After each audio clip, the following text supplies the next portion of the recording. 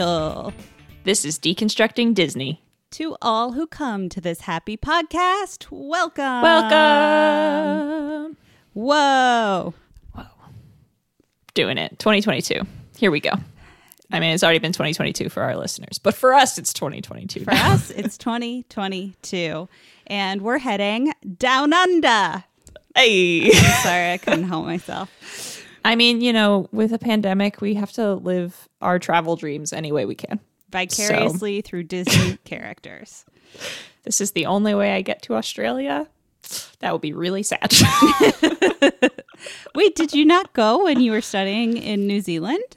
No, never made it across the seas. Oh, man. But, yeah, so that close was your chance. so far. Yeah. I could go back eventually, maybe.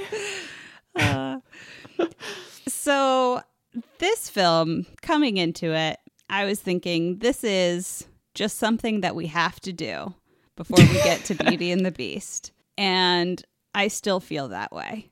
Yeah, I mean, I wasn't expecting it to change your mind. It doesn't help that Beauty and the Beast is the next film and is probably your favorite, close to the top, if not your favorite. So that, I mean, it's really hard to just put this one in the way. Yes. Will you start us with the synopsis, please? Yeah. So this is The Rescuers Down Under from 1990. So this has another really cool opening sequence, at least technologically, which I'm going to talk about a whole bunch. But it opens with a close-up shot on a bug on a leaf, and the camera slowly pans forward past more bugs and more leaves and plants, each coming into and out of focus as we move, which is pretty neat and new. And then suddenly the blurry background comes into sharp focus, depicting a gorgeous sunrise over a field of flowers and some rocky plateaus. And The Rescuers Down Under, 80s action movie style title pops up. And then we pan forward across this field of flowers and rocks and trees. And like for a long time. Very long time. Maybe too long. That initial moment, though, is very thrilling. The music cues in, really swells, and it's exciting. Yeah, it's cool. And like you can tell that like something is happening here. I'm not sure that audiences fully noticed, but anyone who was paying attention to the like evolution of the technology of the film was like, oh, this is different. This is cool. But as we pan forward, we eventually reach the house of Cody, our main character who lives in the outback. Cody is awakened by the sound of a didgeridoo in the distance and rushes off to where a kangaroo tells him that Marahute, the great golden eagle, is caught in a poacher's net. Cody climbs an absurdly high cliff. It's very, very high. Like just free climbing. Yep. Thousands of feet. He's like 8 years old. Terrifying. Paul was out of his mind because Paul's afraid of heights. And like, obviously it's ridiculous, but he was like, no, what are you doing? Even in animation, it's too much.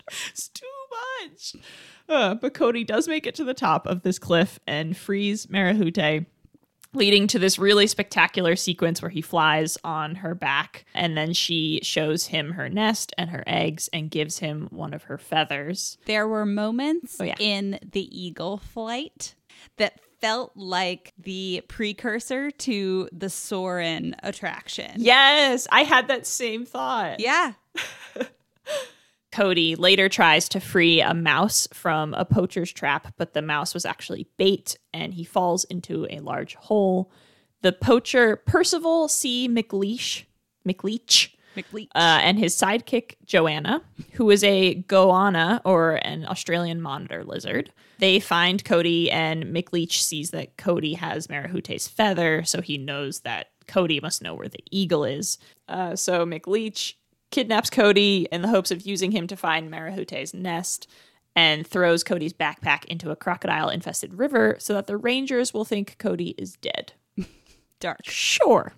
The mouse Cody freed then rushes off to start an elaborate system of telegrams that reaches the Rescue Aid Society, asking for help to save Cody. It reminded me a little bit of the Twilight Bark in 101 Dalmatians. Mm-hmm. Yeah, except with a really awful computer-generated arrow Yes. going over the continents. The RAS assigns the job to its top agents, Bernard and Bianca, interrupting Bernard's attempt to propose to Bianca at a fancy dinner. They fly to Australia on Wilbur the albatross, brother of Orville from the first movie, and meet their guide, a kangaroo mouse named Jake, who is basically the mouse version of Crocodile Dundee. They begin their search for Cody, and Jake constantly shows off his outback experience while flirting with Bianca, which makes Bernard self-conscious and sad. Also worth noting that there's a weird side story where Wilbur goes to a scary mouse hospital because his spine was injured during the flight, apparently. Mm-hmm. At McLeach's isolated hideout, Cody is in one of many cages holding captured animals, and they all work together to try to free themselves, but Joanna stops them. When Cody won't tell McLeach where Marahute is, McLeach tricks Cody into thinking another poacher killed her and her eggs are in danger, then lets Cody go in the hopes that he'll lead him to the Eagle. McLeach follows Cody in his half-track, which Bernard, Bianca, and Jake stow away on. And, of course, Cody goes straight to the nest. Straight there. Not to his mom to be like, hey, Mom, not dead. Not to the Rangers for help. Straight to the Eagle's nest. Yep, and doesn't notice this giant vehicle that is probably not that far behind. Of course, McLeach recaptures Cody and Marahute, Jake, and Bianca and sends Joanna to eat the eggs. But Bernard switches the eggs out for carved stones, which Joanna then pushes off the cliff. Wilbur arrives, and Bernard convinces him to sit on the eggs while he tracks down McLeish by taming a wild razorback pig using a method he saw Jake use earlier on a snake. McLeach ties Cody up over the river before Crocodile falls in order to get rid of that last loose end. But Bernard disables the half-track and tricks Joanna into knocking into McLeach, sending them both into the river. Joanna escapes, but the crocodiles chase McLeach to the falls, and he is washed over the edge, presumably to his death. The rope holding Cody breaks, and he falls into the river, but Bernard manages to hang onto the rope long enough for Jake and Bianca to free Marahute, who plucks them both from the waterfall. Bernard then proposes to Bianca on the back of Marahute, and she says yes, and they fly off toward Cody's home. And then finally, in a epilogue of sorts, we cut to Wilbur, who is still sitting on Marahute's eggs, and they hatch underneath him. The end. The end. Woof. Yeah, I mean, it's a lot is going on. It is a complicated plot. Yeah. Some of it makes sense. Some of it works, I think. Some of it works. I would argue the plot makes sense. I would say there are a lot of extraneous moments that just slow down the pacing until it's interminable. And you're just like, yes. Can we get back to some of the cool eagle flying sequences, please? Right. McLeach is a pretty typical villain in the stereotypical not great villain ways of he talks a lot and his plans aren't so foolproof and he monologue forever until he got caught kind of thing. So his scenes are often very long. Yeah. Even in that scene where Cody's in a cage with all the animals, that dragged on forever. I mean, there was some comedic relief that was maybe entertaining, but it's this could have been cut in half lengthwise. Yeah. I also really don't like Frank. Oh my gosh, I know. We're going to talk about our memories of our past viewings, but when Frank came on screen, I was like, oh, I remember you. I don't like you. Well, say more about that. Tell us how you remember this film, what your relationship was with it before this recent viewing. So I think I watched this one maybe 2 more times or something than I watched the original Rescuers. It was definitely more up my alley in the action adventure focus. The animals in like was definitely something that appealed to me. But I didn't really remember a lot of the plot watching it now. I thought I was going to remember more than I did. It was just those like really flashy moments where like I remembered Marahute. I loved Marahute. The flight scenes, like that was super vivid when I watched them again. And then like I remembered Frank. I remembered Joanna. Like weird bits that just kind of stuck in my brain. And I think overall I liked this one better. In addition to the action adventure, it was also just brighter.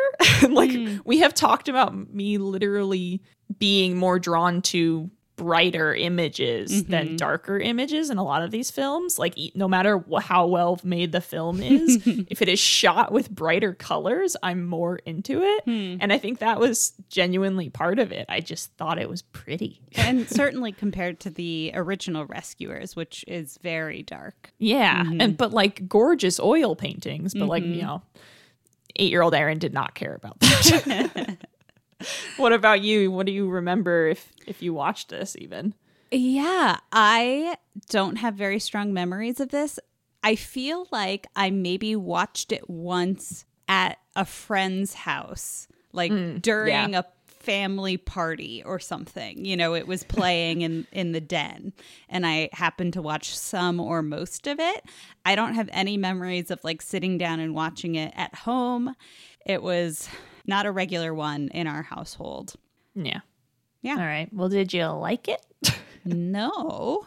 Yeah.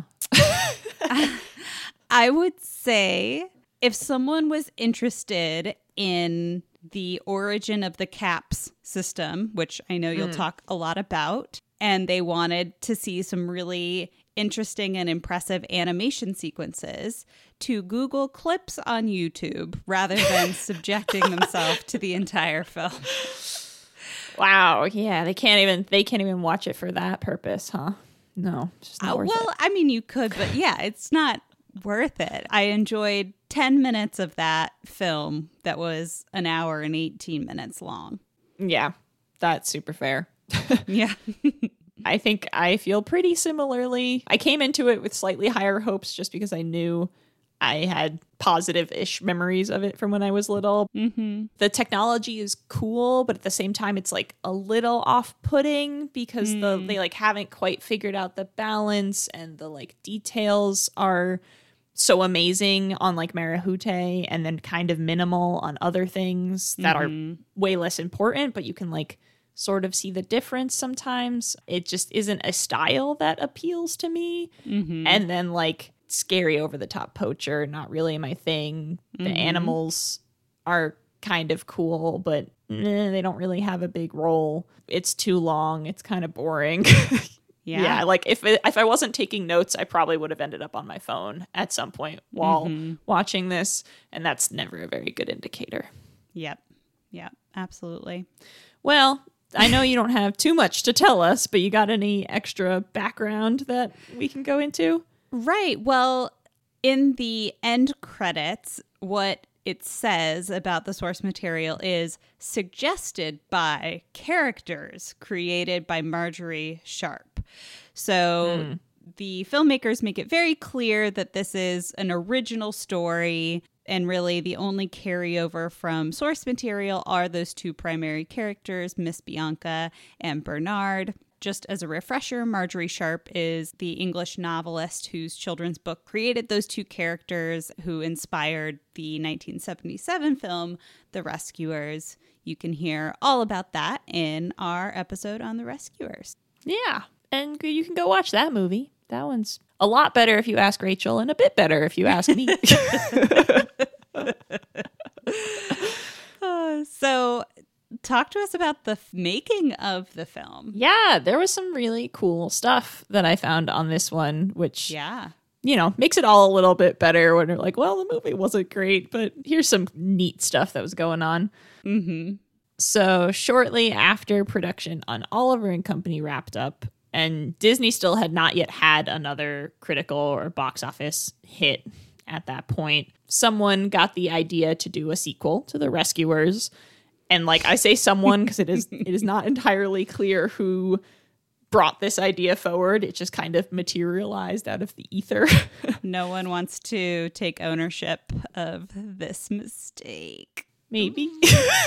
It's funny to me because The Rescuers was originally intended to be a sequel to 101 Dalmatians, right? It was intended to be another Cruella de Vil movie. And so Yeah. now they're actually making a sequel of the thing that was originally intended to be a sequel.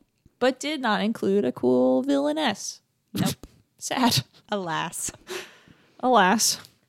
By the mid-1980s, The Rescuers had made over $41 million worldwide in box office rentals, and Disney wanted to capitalize on that success and the familiarity with the characters, so they wanted to create their first sequel.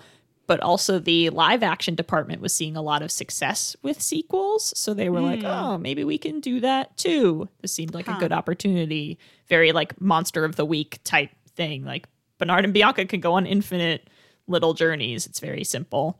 Sure. Katzenberg also wanted it to be the Disney animators' first action-adventure film, which was also a genre that was like a commercial hit in the 80s. I'm sorry, is this considered the first action adventure? Like, is it The Rescuers an action adventure movie? Nope. You see, there's a romance more in that, and I think, and there's songs. There are songs, so it can't be action adventure. Impossible. Right. It would be a trivia fact that this is the first action adventure film for Disney Animated Studios. Okay. And then, of course, in the last push to make this successful, they wanted to embrace America's sudden obsession with Australia because everyone loved Australia after Crocodile Dundee came out in 1986. And it was like a 2 to 3 year span where there was a whole lot of Australia stuff happening. And then it kind of died out before this film could even be completed, which is a problem we'll talk about later. Mike Gabriel and Hendel Batoy were assigned as co-directors, and Thomas Schumacher was made producer. They traveled to Australia along with story artist Joe Ranft and animator Pihote Hunt. They went to do research. In addition to getting great footage and sketches of the landscape and animals, the team met with a number of First Nations peoples, and they came to the conclusion that the protagonist should be a First Nations boy. What? Yeah, I know. Get ready, girl. Here we go. Oh, wow. Okay. Buckling in. So here's a quote from Mike Gabriel. He said, quote, "We should watch the Aboriginals." Also, these are his words, not my words, just saying. "We should watch the Aboriginals, and there are these little kids with blonde hair in the middle of the country, the beautiful faces on these little kids with this dark skin and this blonde hair. We thought this was going to be a really original animated character." Uh-huh. Interesting entry point, problematic, Yeah. but okay. Some fetishization there a little bit. Okay. And a lot of like visual thought process rather than other things of just like how interesting the contrast would be for the hair and skin color. Right. They got back and they pitched this idea to Katzenberg, and there are 2 different reports on how he responded. Uh-huh. Mike Gabriel said he was gentle about it, suggesting that having a First Nations child as the lead would hurt the worldwide box office potential. Classic capitalistic white guy's opinion that I was the first thing I assumed. Yep. Another executive said instead that Katzenberg shouted, quote, "Nobody wants to see that little boy of color." And then insisted on casting, quote, "a little white blonde kid" instead. So the racism's all over this decision. Wow. Yeah. This is really interesting because I feel like it's one of the first times we're actually getting some insight into the intent of the filmmakers in the character decision making in a way that we really haven't so far. Yeah, it was cool to have a lot of these quotes. And also a lot of these people were still alive, are still alive. So there's a lot more interviews and things that were done about issues like this because people cared in the early 2000s and whatnot. Right. So Gabriel and Batoy were really disappointed. Gabriel said, quote, he, Cody, lost his unique identity. He got blanded out a bit. He doesn't stand out. It would have been so cool. Another executive said, quote, "Nobody loved us delving into Aboriginal culture." And finally, Gary Truesdale and Kirk Wise, who are apparently too loud in their protests against making the white kid the lead, were removed from the project entirely. Wow. So there was a lot done to really bury any connection to First Nations people in this film. Yeah. There's another piece of it too, where the team also had the idea to animate a dream sequence in the style of First Nations cave paintings, where Bianca and Bernard would be running across a landscape and dodging animals, chasing them. Katzenberg also rejected this scene, but interestingly, many years later, there would be a very similarly styled scene used with Egyptian hieroglyphics in DreamWorks' The Prince of Egypt, which Brenda Chapman directed and Katzenberg executive produced. Huh. I think there's something more palatable about Egyptian hieroglyphics in terms of the fact that it's ancient history versus the very real and present existence of First Nations people in Australia. Yeah, and the religious connections, maybe making that easier to connecting it to Judaism and Christianity. Yeah. All right, so in addition to the research done in Australia, Glenn Keane studied eagles at the Peregrine Fund in Boise, Idaho. The fictional golden eagle in the film, Marahute, ended up with so many details, including 200 individual feathers, that she was really complicated to animate and ended up only appearing for 7 minutes in the film. They're 7 spectacular minutes, but it's only 7 minutes. They also took trips to the San Diego Zoo to observe kangaroos, kookaburras, and snakes. On a casting note, obviously, Eva Gabor and Bob Newhart signed back onto the project to reprise their roles from the first film, but Jim Jordan, who voiced Orville, had passed away earlier that year, so John Candy was cast as the albatross Wilbur, Orville's brother. Wilbur and Orville are named after the Wright brothers, if people didn't catch that, which is pretty fun. And then George C. Scott was cast based on his role as the general in Dr. Strangelove. So, like, that's the vibe that they wanted. All right, on to the technical stuff. Okay. Woo! The Rescuers Down Under is most notable, because it's not notable for too much else, for its use of the Computer Animation Production System, or CAPS, to produce all the animation in the film. So CAPS was developed to modernize the ink and paint and xerography processes, making the process of hand painting or Xeroxing cells completely obsolete. The computer could easily color enclosed lines and spaces and had an unlimited and consistent color palette that they could pull from. It also allowed for easy blending and shading, adding shadows. Artists could simply scan their drawings into the computer, and then they could color and layer various elements digitally, which made things way faster. This process also made the multiplane camera obsolete because they could achieve much more complicated camera angles and movements and multiplane effects digitally. And they could incorporate computer animated images created using the wireframe graphics method into the scanned-in layers. So that's how they did, like, the flowers in the opening shot. McLeish's half track is computer animated. The perspective shots of Wilbur flying through New York City and over Sydney that look pretty awful are also blocky and dark and whatnot because they're also the wireframe graphics. These digital files could then be recorded right onto film stock and off they go. Super easy. It's worth noting that many of the backgrounds in the film, particularly depicting the landscapes, were still hand painted and then scanned into the computer. So everything is put together by the computer, animated by the computer, but there is still some stuff that was hand painted and not computer painted.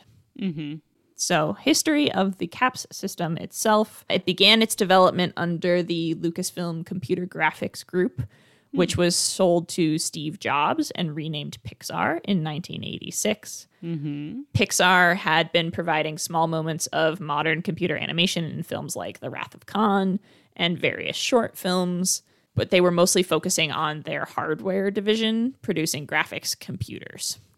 The animators at Disney could see the potential in Pixar's work to improve their own films, and Pete Schneider and Roy E. Disney were early supporters of investing in the technology.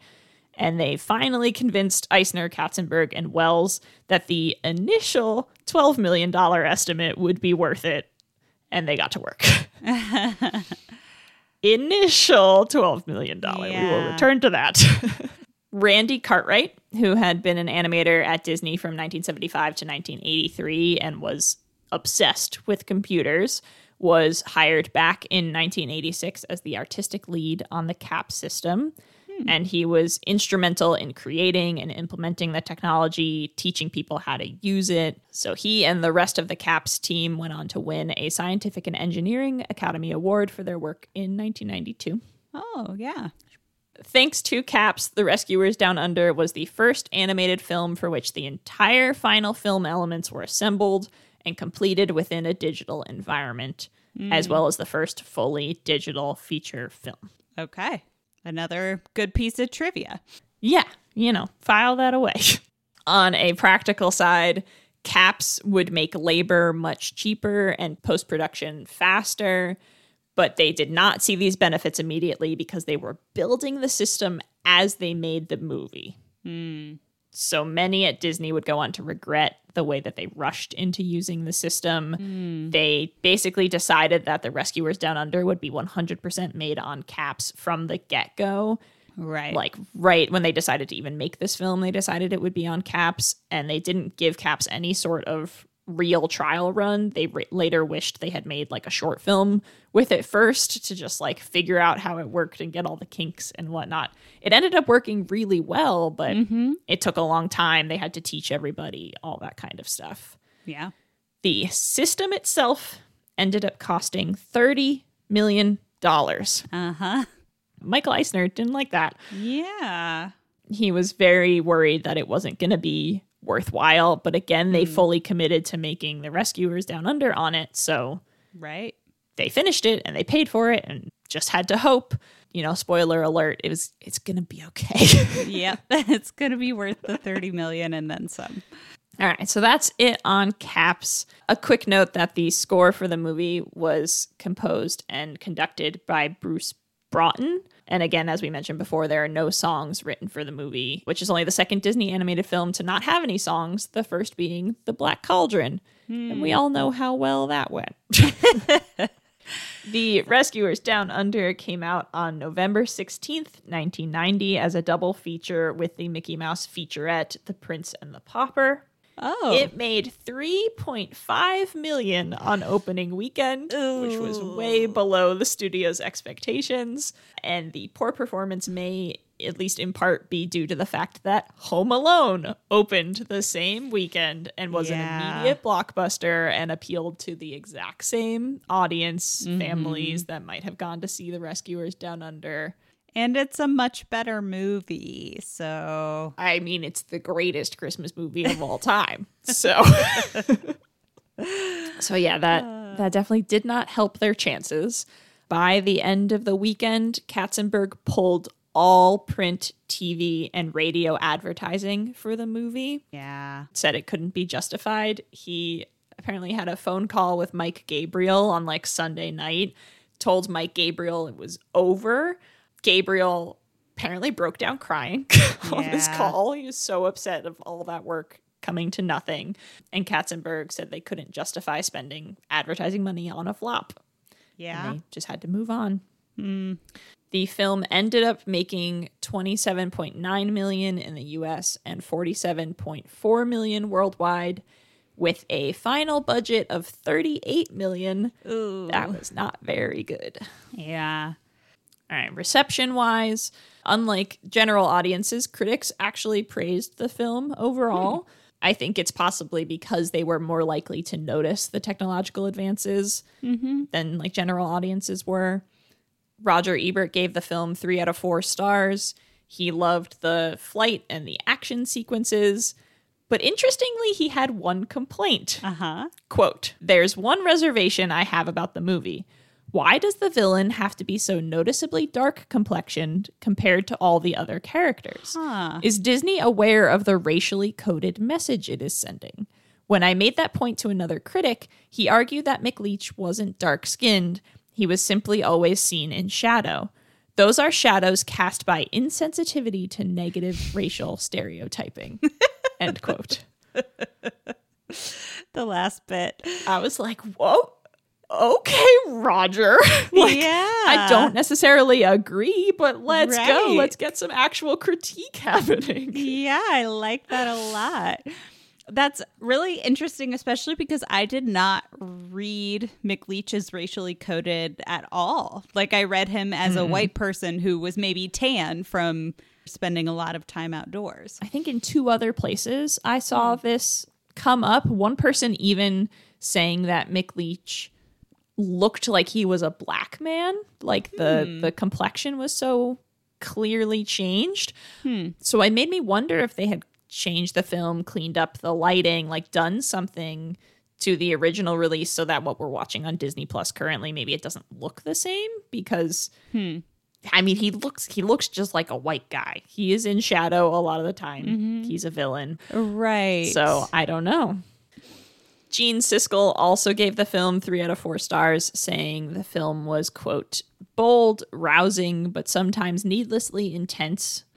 Janet Maslin walked the line between Ebert and Siskel's reactions, enjoying the action sequences and the animation, but calling it, quote, a trifle dark and uninvolving for very small children, end quote, and noting that it was slightly more grown-up, adventurous approach that might be the reason it does not include the expected musical interludes, but that they would have been welcome. I mean, agreed. In a moment of gentleness, that same phone call that I was talking about earlier between Katzenberg and Gabriel remembered Katzenberg's attitude when he pulled the advertising and said that the film might be dead.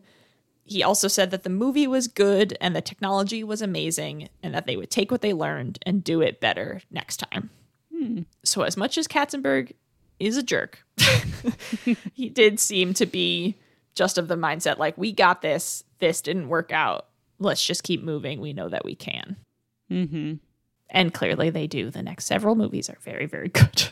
Yes. That's what I got for you. Wow. Wonderful. All right. Shall we hop into some themes? Let's hop in like Jake the mouse kangaroo. Kangaroo mouse. Yeah. What's the difference? Everyone knew what you meant. It's fine. I just don't think a mouse kangaroo is a thing. Okay, well, our first theme is misogyny and gender roles. Speaking of Jake, the kangaroo mouse, let's talk about depictions of masculinity. In 2004, Tobin and colleagues did a content analysis of Disney films looking at depictions of gender and race and sexuality. And they identified 5 themes that emerged related to what it means to be a boy or a man in Disney films. And they looked at everything from Snow White up until when they conducted this study in 2004. The first theme that they identified was that men are naturally strong and heroic. I feel like Jake embodies that, especially in his domination of the snake. Not only is he defending Bianca and Bernard against a snake's attack, he forces the snake into submission, and Bernard then learns that. He does that exact same thing with the Razorback pig later in the film. He's a big, strong, manly man. Jake. Yes, Jake. Like, he's fearless. He's assertive. He's flirtatious. He's everything Bernard is not. And apparently that makes Bernard feel lesser. It makes him uncomfortable, and he has to do things the way Jake does to feel better about himself by the end of the film. And he does do a lot of the saving. But you don't have to change, Bernard. It's okay. Yeah, Bernard/Bob Newhart, you're endearing just the way you are. I wanted to mention 2 other small things about gender roles. The first one is just that with the mouse hospital, of course, all the nurses are female and the doctor is male. And like that scene is weird and all over the place. We have other things to talk about there potentially. But just in general, like the dichotomy nurse and doctor.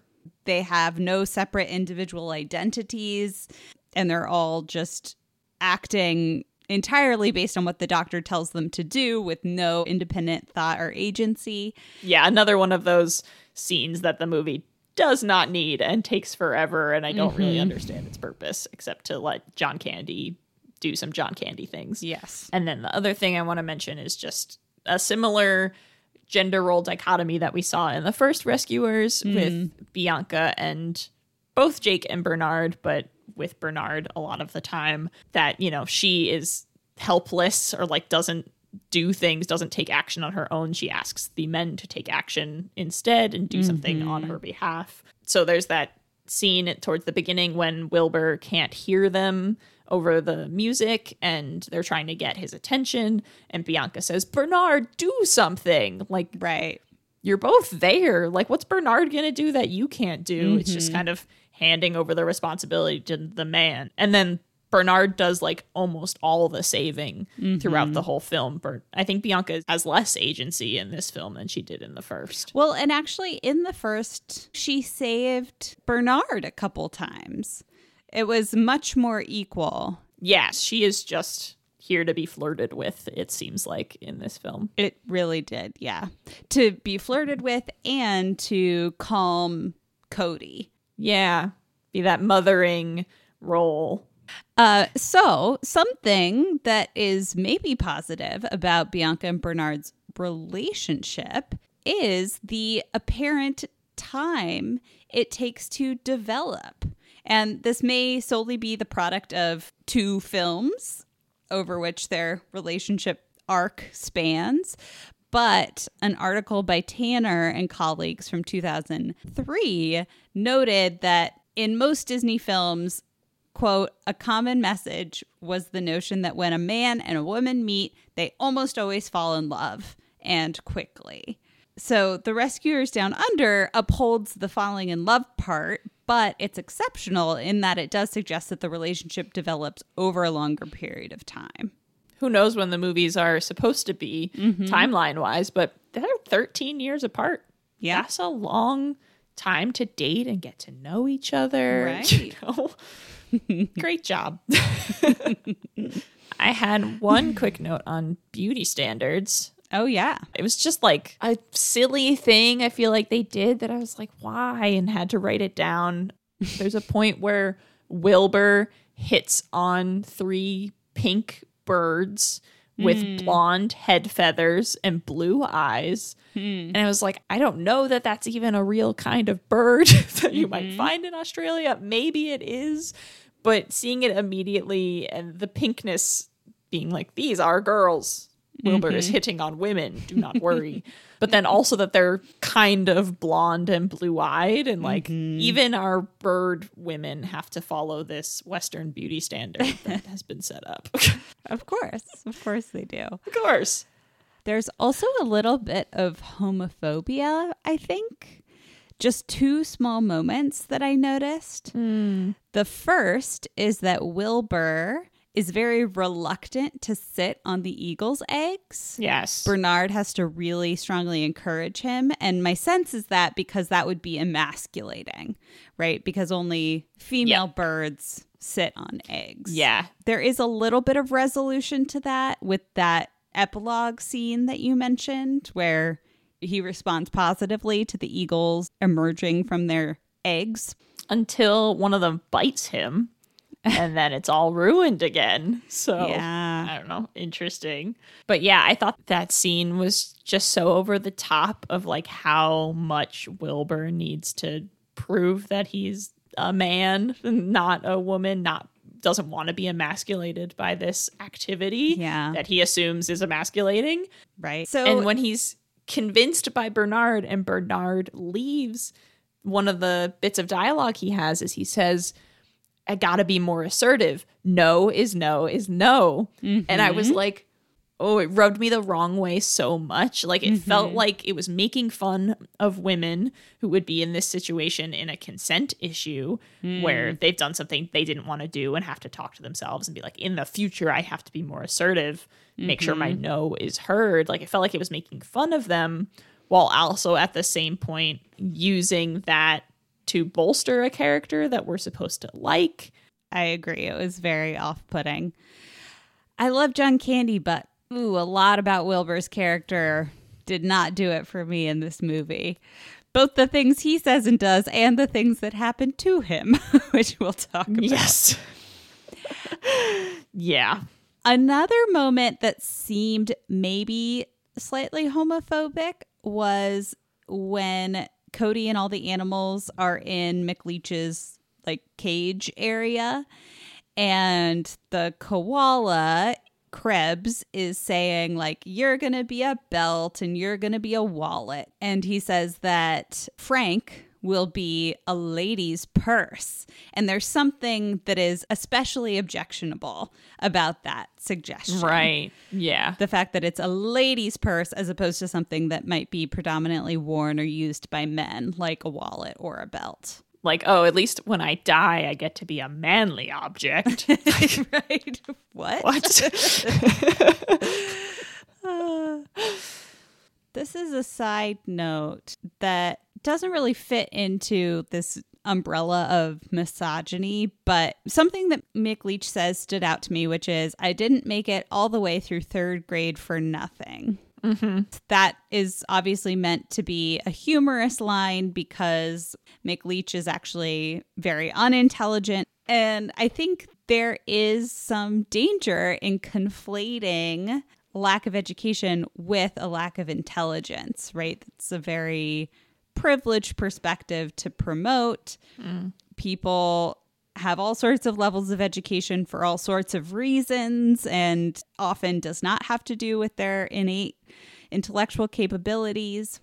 Also, not just poorly educated people commit crimes, but actually poorly educated people are more likely to be arrested and convicted and treated poorly by our criminal justice system, right? Mm-hmm. Highly educated people commit a lot of crimes, a lot of very heinous crimes. So I think that conflation is probably thought to be harmless, but I don't know that it is. Yeah. It reminded me of the depiction of Jasper and Horace in 101 Dalmatians. There's sort of these bumbling criminals. There's also like a classist element with their depiction in terms of the accents that they have. So just a little through line that I noticed here. Yeah. I think it's especially potentially harmful or insulting when there's no other representative of a criminal to like play off of. Mm-hmm. If you have Mick Leach standing in for all the criminals of the world and also all the people who got to the third grade at most, like kind of in a single person, and there isn't a smart, also terrible person who's part of this and doing the same things and like providing that point that would be like, okay, this is just us making fun of Mick Leach, that like he isn't the brightest, right? Versus the way that it reads onto all people who fit either of those two descriptions. And maybe Cruella's a little bit smarter, so maybe that depiction is a little bit better, but they're not thinking about how it will be heard by anyone who shares an identity with Mick Leach. It's just for the people who are going to laugh at him because they have more of an education, or they're a child who will have more of an education. Right. Well, you mentioned the racism that was happening during the making of the film. Did you have any thoughts about the depiction of race in the film itself? Just kind of like some quick things that are worth noting. Like, obviously, there's the lack of First Nations characters, cast members, and then expanding from that, any characters of color. Right. playing any roles. At least Jake is played by an Australian actor named Tristan Rogers, but he lived in America, I think, by then. Red and Krebs, who are the kangaroo and the koala, are both played by British actors. All of these people are white men, but like not even using a Australian voice cast, never mind a First Nations voice cast or any people of color from anywhere. So yeah, it's a very, very white film. But I did want to give it the small piece of credit it deserves for having actual African countries in the Rescue Aid Society versus in the first film where it was just a representative from all of Africa.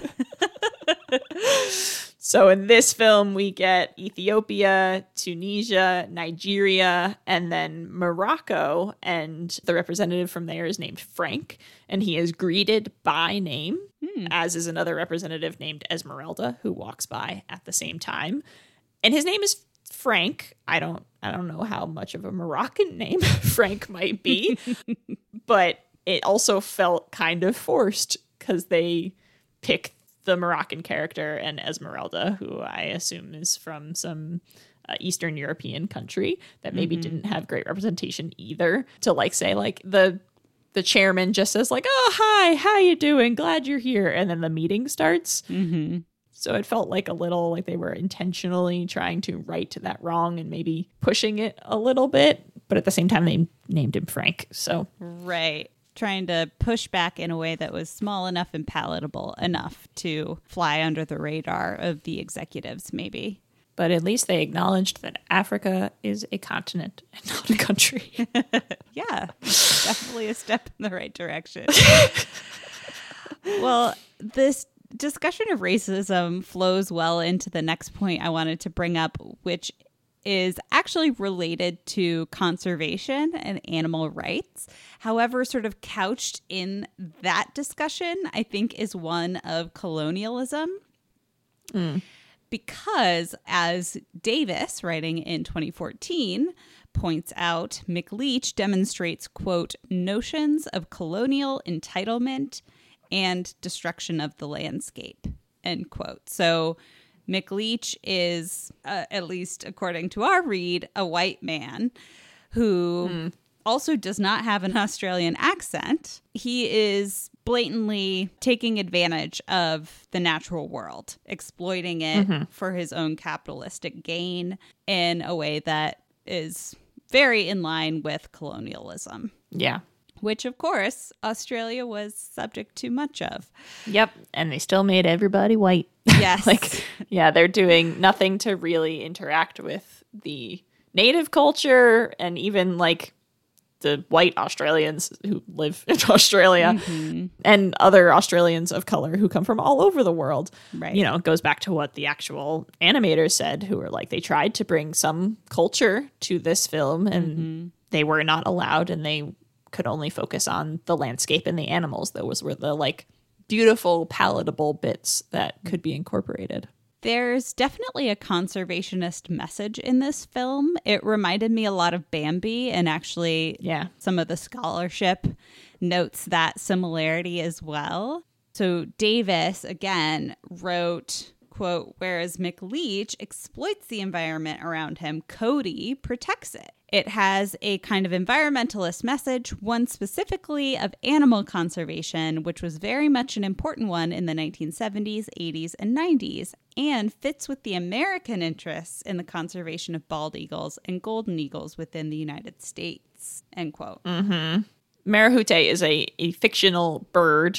A lot of the eagles that they used were from American reserves and zoos and things. In particular, the bald head is very clearly an American bald eagle look. There are eagles in Australia, but they are dark, usually all the way down, or like there's just a little white around the beak. So it is a very American vision of what this fictional bird would look like. So it's not even protecting an Australian bird. It's like, yeah, no, it's America. It's the bald eagle.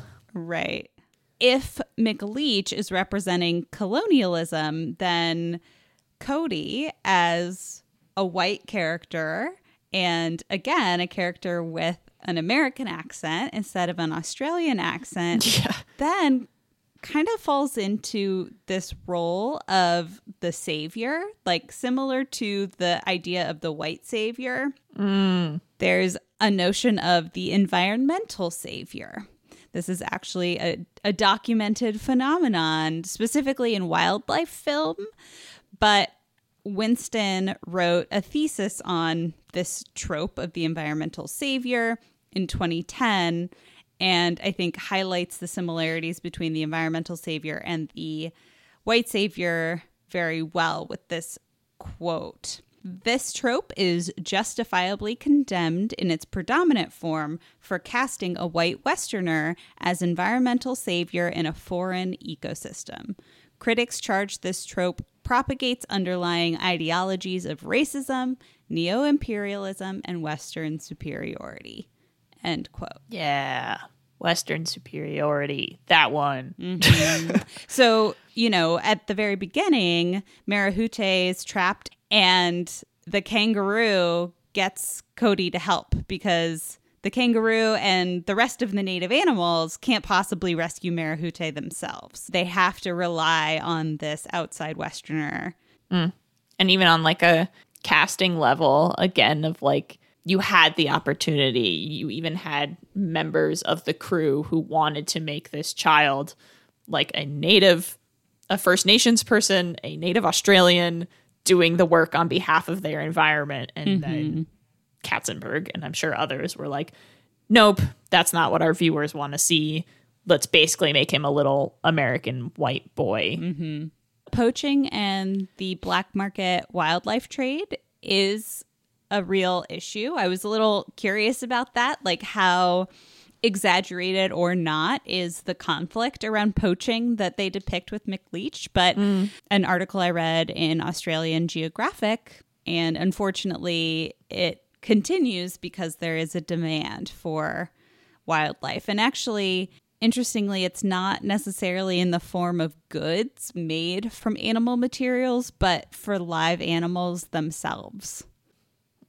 Yeah. Weird. I have a brief moment of fat phobia. There was a brief moment. Yeah. Acknowledge. You mentioned earlier that Wilbur says a lot of things that don't always go off super well. And one of those is when Wilbur is trying to take off to fly at one point. He says, I got to go on a diet when I get home. Yep. And it's a throwaway line. It felt unnecessary for the smallest of chuckles. Right. Yeah. That someone else might chuckle. I did not chuckle. I wrote it down in my notebook with anger. Let the record show. So the last thing that I wanted to talk about is the violence in this film. It was a little bit more pronounced than I think we've seen in previous films. Yeah, it was scary. Yeah, so there's this obvious child maltreatment in the kidnapping and detainment of Cody. He threatens Cody with violence repeatedly. He throws knives at him. He is wielding a gun in much of the movie, so weapons are featured pretty prominently. Yeah. And then there's also this violence of medical torture in the, quote, comedic scene with Wilbur in the mouse hospital, which I honestly found pretty disturbing. Yes. Like, none of it registered as funny to me at all. It was a lot, and it definitely felt like a torture scene. You're totally right. And, John Candy as Wilbur is playing it up as a torture scene, and that's supposed to be funny. And I was like, I genuinely don't know what these mice are trying to do to you. Like, why are you here? Well, and I think that's what makes it so disturbing, because it's not a misunderstanding, right? It's not like the doctor is actually trying to help him, and Wilbur is just misreading the situation or overreacting to a regular medical procedure. It's like, no, like, this doctor is clearly sadistic and trying to hurt him, and he has this whole cadre of nurses who are helping him. Terrifying. Yeah, I didn't like it. Yeah. So there's a lot of violence in this film, and I suppose that is fitting given its action adventure label. But I think it's worth tracking the amount of violence in these films that are intended for children, what role the violence is playing. Is it important for character development? Is it important as a plot device? Or is it for something like humor? In which case the message gets a little bit more muddled. If it's something that the villain is doing and is clearly construed as negative or harmful, then that feels responsible in terms of filmmaking for children. But if you're depicting violence as humorous, then I think we're getting into some morally murky territory. Or even the length of violence or talking about violence or how intense it is. Like, McLeach is a bad guy and he is doing all the bad things. And we're obviously not supposed to do anything he does. He's not very funny. There's nothing really likable about him. But there can still be a point where you hit your trauma level or whatever. Right. And it is just too much. It's unnecessary. It's gratuitous. That will be interesting to watch. I think particularly gun violence and how necessary it is for that character to have a gun in this story and how do they use it and whatnot. And I'm already thinking about Gaston in the next film and how we'll talk about him. Yes. Okay. I think it's time for Aaron's Extras. Aaron's Extras. I got a couple here. Excellent. Going back to those details about Glenn Keane and Marahute. Obviously, Glenn Keane was Marahute's animator for this. He spent a ton of work on her. Apparently, they changed her anatomy, sort of the size of the bird to make it easier to draw and to give themselves more joints that they could manipulate. So they enlarged the entire bird, obviously, because it's supposed to be fictional and giant. They shrank its head, they elongated its neck and wings, and puffed out its chest. And Keane also had to slow the bird's wing movements from what's real and natural to about 25 to 30% of an eagle's flight speed so that they could, not just have her flapping all of the time in all of the scenes and to fit the mood of those soft, beautiful flight sequences. The film at one point fell behind schedule. So Disney once again sent work to MGM Studios in Florida, which was supposed to be focusing on animated shorts. But that team ended up contributing 10 minutes to the film.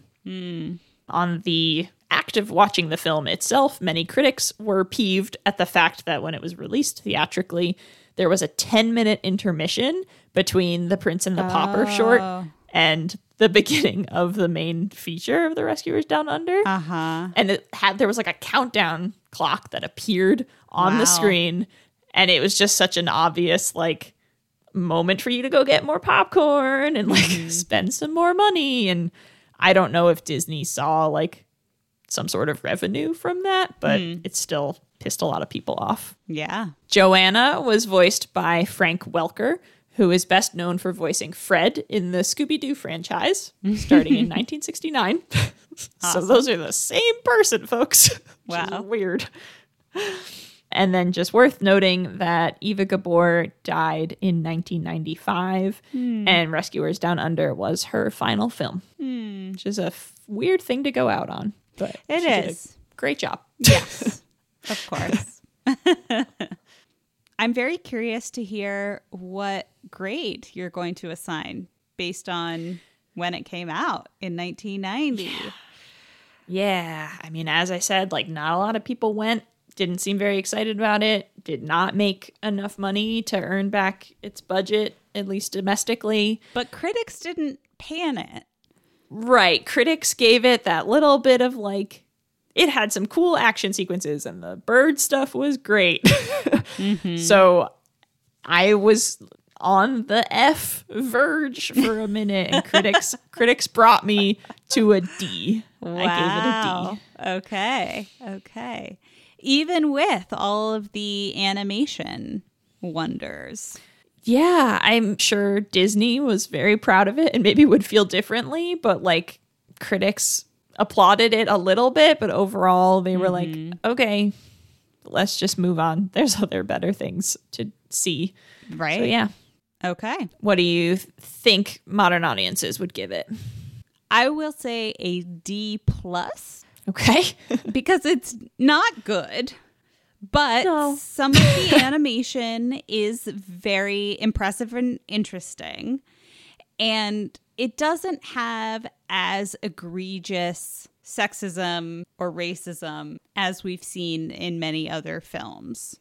All right. I think that is fair. Yeah. Oh, that's not going to do well on our film grade spreadsheet. No, it's no. not. All right. Well, do you have a recommendation of something better our audiences should watch? I have a little something. If you are in a slump in the midwinter times, maybe a cozy mystery is what you need to lift your spirits. So you might check out Miss Fisher's Murder Mysteries, which is an Australian TV show. So something else from Down Under to check out. Cool. I don't know what that is, so I'll have to look it up. Neat. Thanks. You're welcome. All right. Well, thank goodness we made it through this. So now we can get to the good Beauty stuff. and the Beast. Beauty and the Beast. Bonjour. Yay. All right. Well, we'd love to hear from you. You can email us at hellodeconstructingdisney@gmail.com. Or you can follow us on Twitter @DeconDisney and rate, review, and subscribe on Apple Podcasts. TTFN. Ta-ta for now.